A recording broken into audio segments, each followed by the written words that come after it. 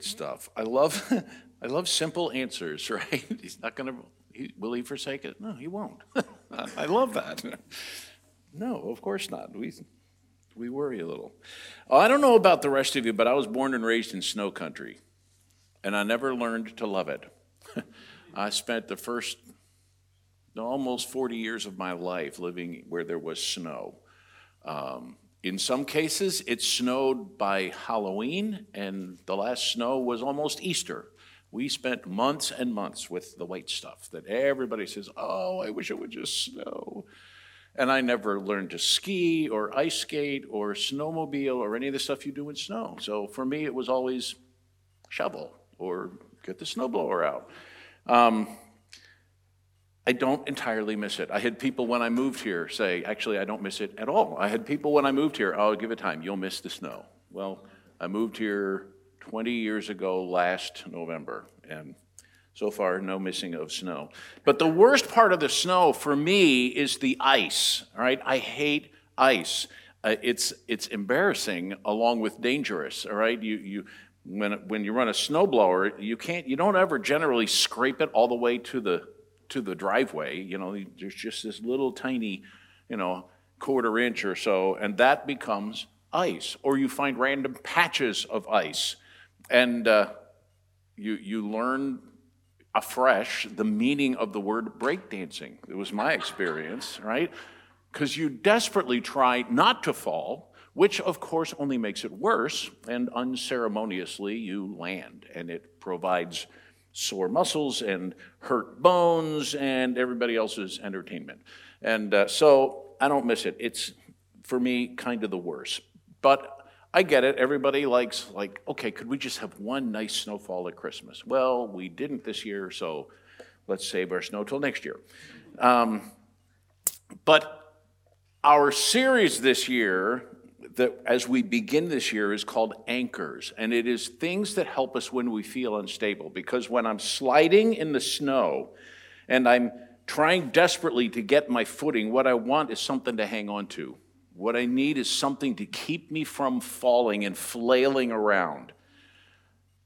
That's what this series is about. So last week we talked about Christ as our anchor. Our hope is in him. Our confidence in him is in him. We rest in Christ as one of our anchors in the midst of difficult times. Now listen, I know difficult times come in different strengths, right? Different ways. Sometimes they're really horrible. Sometimes we have a sick kid. Pastor Mike is home because Michaela is sick today. And sometimes that just throws everything off just a little bit. I can tell you, Pastor Mike is chomping at the bit. No pastor sits at home on a Sunday feeling like, this is really a nice break. That isn't how it works for us. It feels really weird, especially when you're not the one that's sick. And so pray for Michaela, pray for Pastor Mike. But some of the other things that make us unstable and insecure in life are way bigger, and they last longer. Their job insecurity or their whatever it is, relationship difficulties or physical issues. There are a lot of things that can cause us great uncertainty. We're about to head into a year that politically is going to be as bad as it's ever been, right? There's going to be arguing and fighting and carrying on. And that's not even the debates, right? That's just at home over the dinner table maybe, or at work. It's a mess. We are as divided as a country as we've ever been. And we're going to have a country where half of us are going to be disappointed in the election because it's been that way for the last couple of times, right? There's all this uncertainty. And of course, if our person doesn't win, the sky is going to fall. Or so we want everyone else to think. So what do we do when we face life with a bit of uncertainty or a lot of uncertainty? I'm going to begin today by reading through a part of a chapter from the Old Testament that's going to sound a little weird, so hang with me, and we're going to come back around and work our way through it. It's from Ezekiel chapter 37. This is the text I was given, and so I'm working from this, and we're going to touch on a few other passages, but we're going to talk about the Word of God as our next anchor in uncertain times.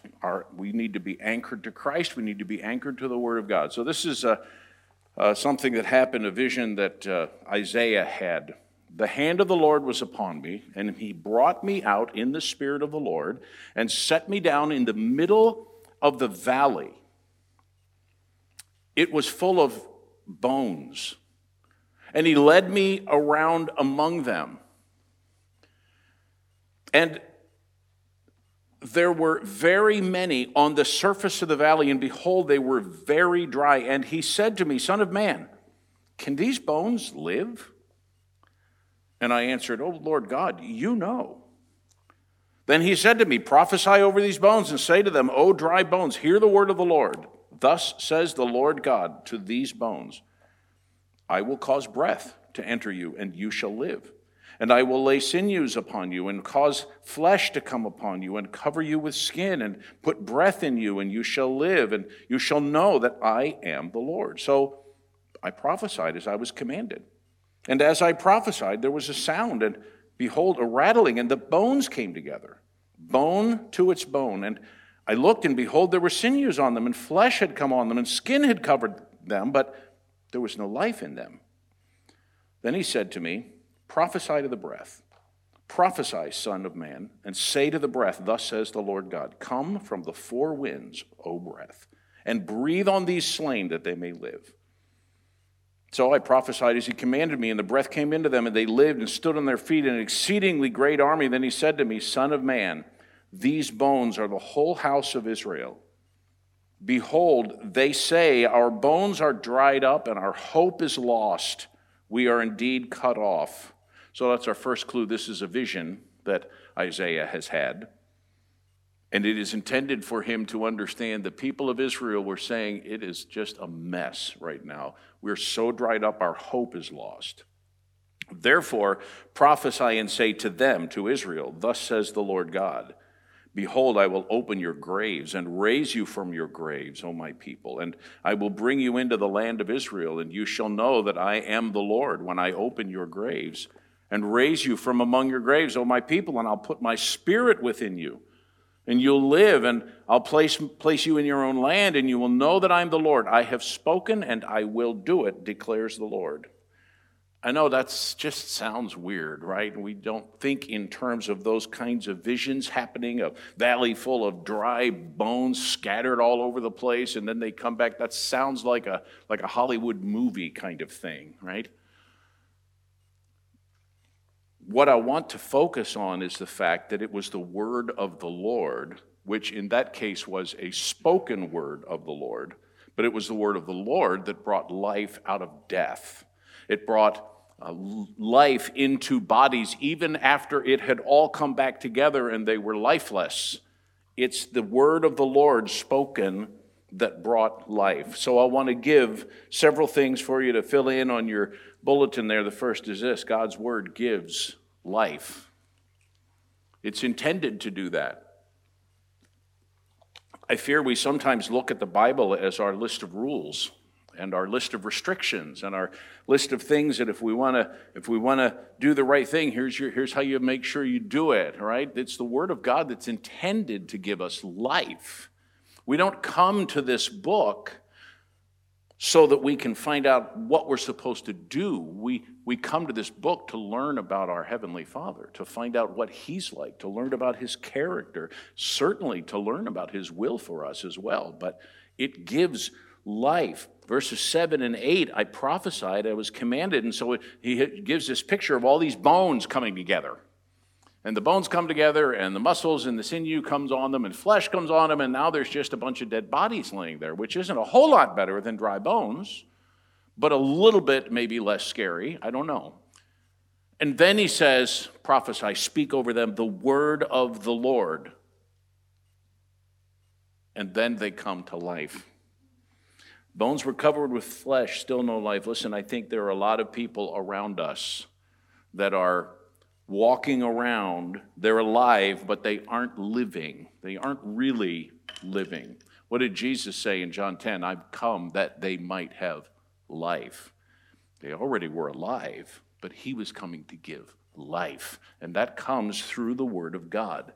Life abundantly comes when I give my attention to the things of God in the Word of God. Because just as surely as when Ezekiel spoke the word of the Lord, that's what this is, right? The Bible tells us where it came from. It was inspired of God. It was breathed out by God, and men wrote it down, just as God told them to. So this is the word from the Lord, just as surely as if God had said to some person, here's what I want you to say for me.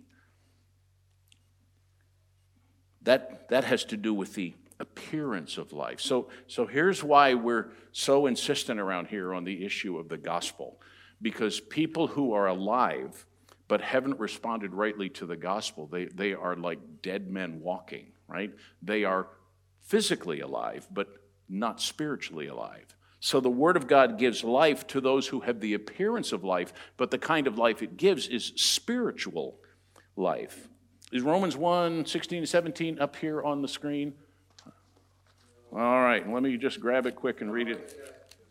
Oh, good deal. There we go. I am not ashamed of the gospel, for it is the power of God for salvation to everyone who believes, to the Jew first and also to the Greek.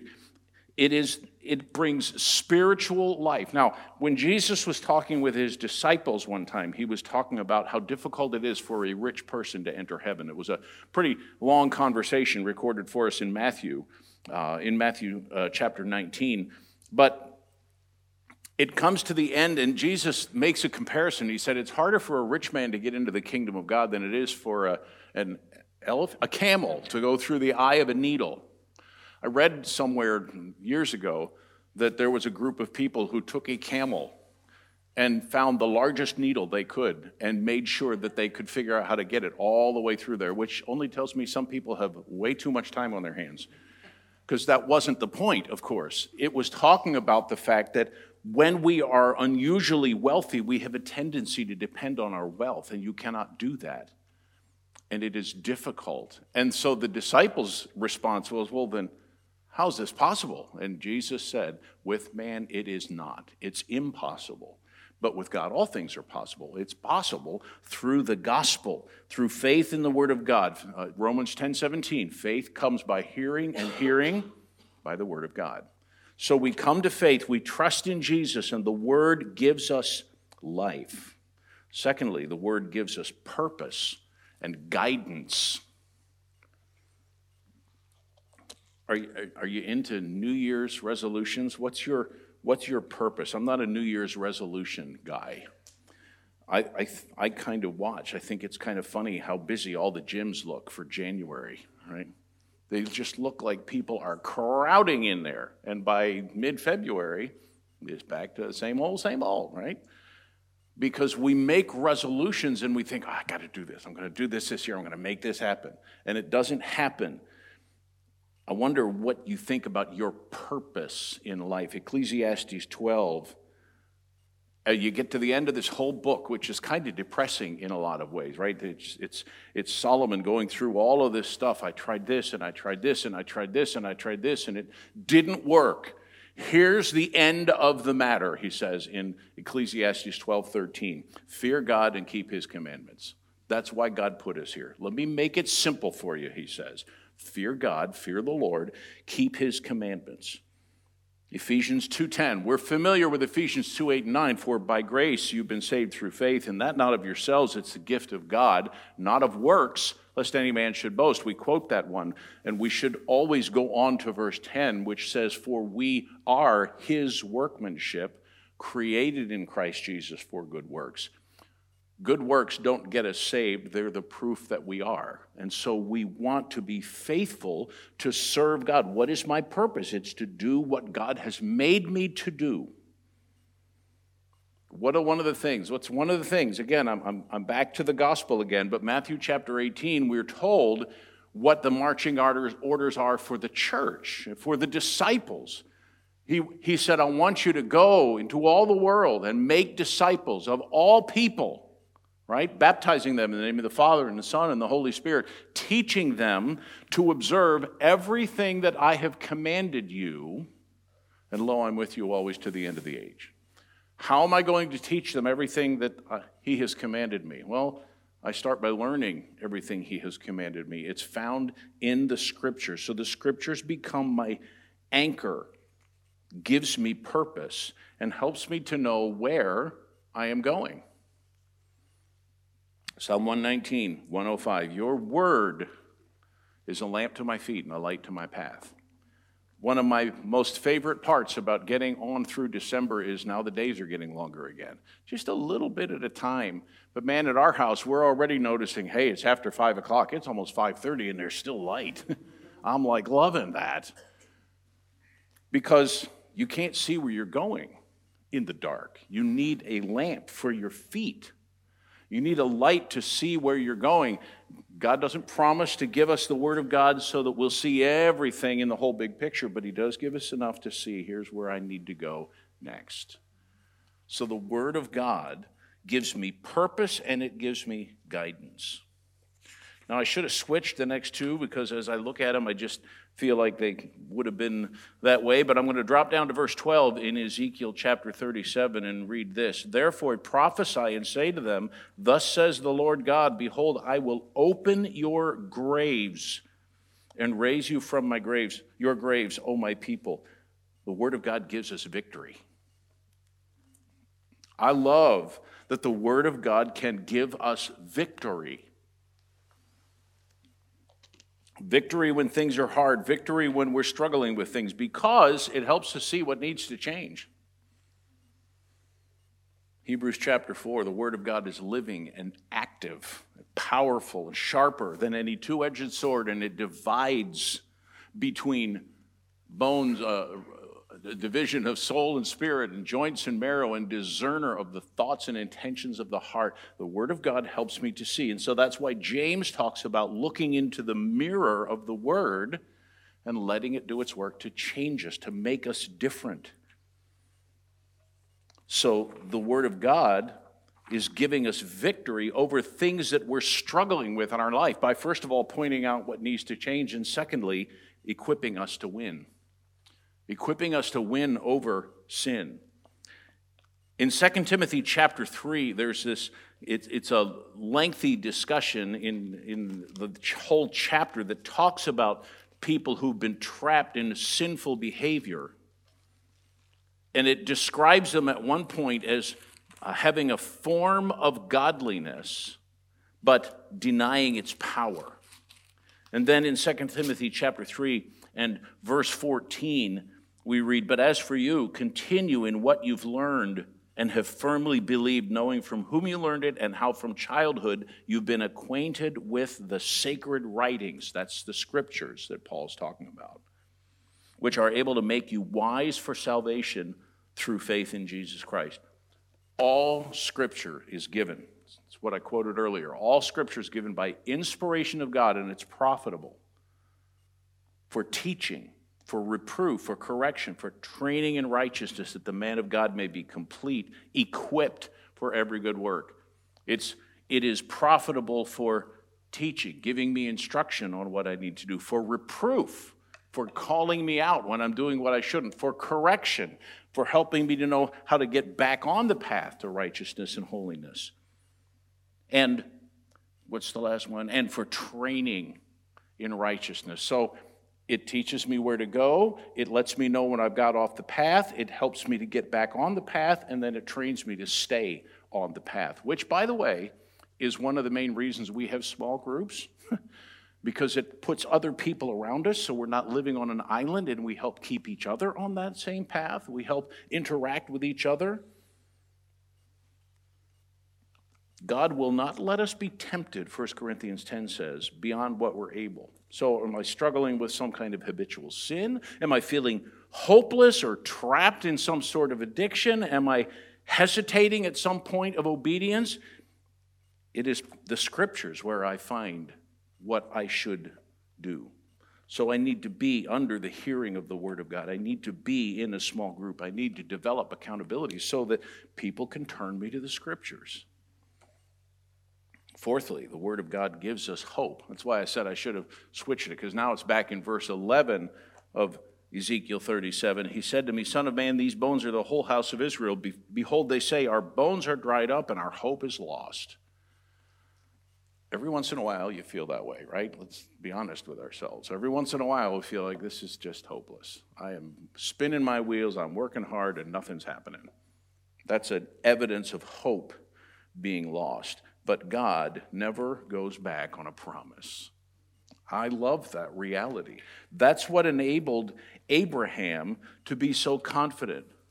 Romans chapter 4 talks about Abraham's faith, and it describes him as being confident in what God had said he would do. Beginning in verse 17, it says, "As it is written, I have made you the father of many nations." That's what God promised to Abraham. I have made you the father of many nations. He did not have the kid yet. "In the presence of God in whom he believed, who gives life to the dead and calls into existence things that do not exist. In hope, he believed against hope that he should become the father of many nations." His hope was in God because God had promised, and it was against all reason, against all reasonable hope. Abraham, you're 100 years old. You're not going to have that many descendants. But in hope, he believed against hope that he should become the father of many nations. As he had been told, so shall your offspring be. He didn't weaken in faith when he considered his own body, which was as good as dead. I don't think that means he was like ill. In fact, he lived several decades longer. But he was 100 years old. And Sarah was barren. She was 90. I know they lived longer in the Old Testament, but 90-year-olds don't have babies. 100-year-old men don't father children, even in Abraham's day. No unbelief, verse 20 says, made him waver concerning the promise of God, but he grew strong in his faith as he gave glory to God, fully convinced God was able to do what he promised. He got that hope because he rested on the word of God to him. What had God said? I can trust that. I can count on that. I can have faith. God never goes back on a promise, and he always accomplishes his purpose. Always accomplishes his purpose. So if the wrong person, whoever that is in your mind, ends up in the office of president this next cycle around, we haven't lost. I had someone come to me, I forget even which time it was.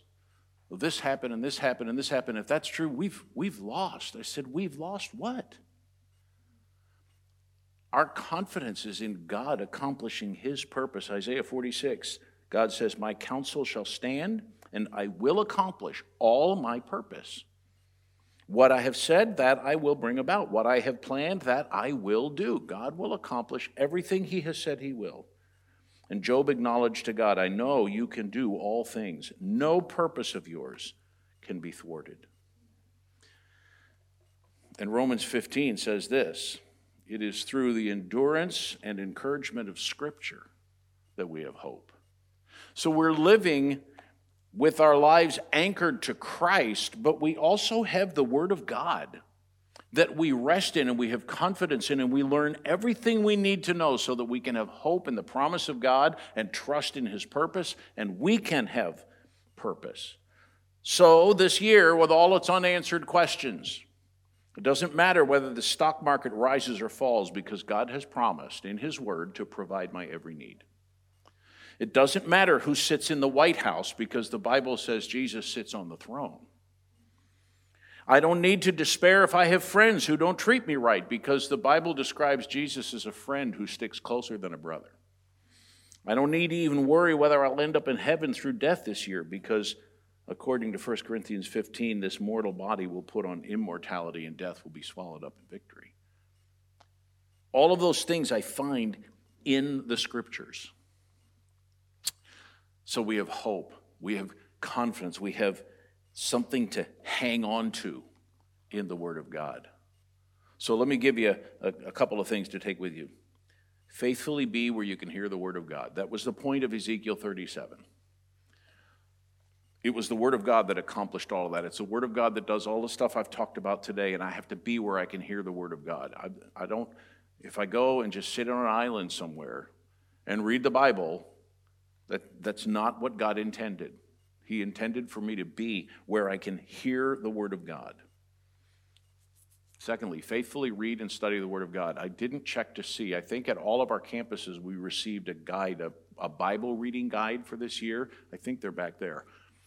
It's a 5-day-a-week plan. So here's what I like about that. Number one, I realize it is January 14th, so you're 2 weeks late in starting.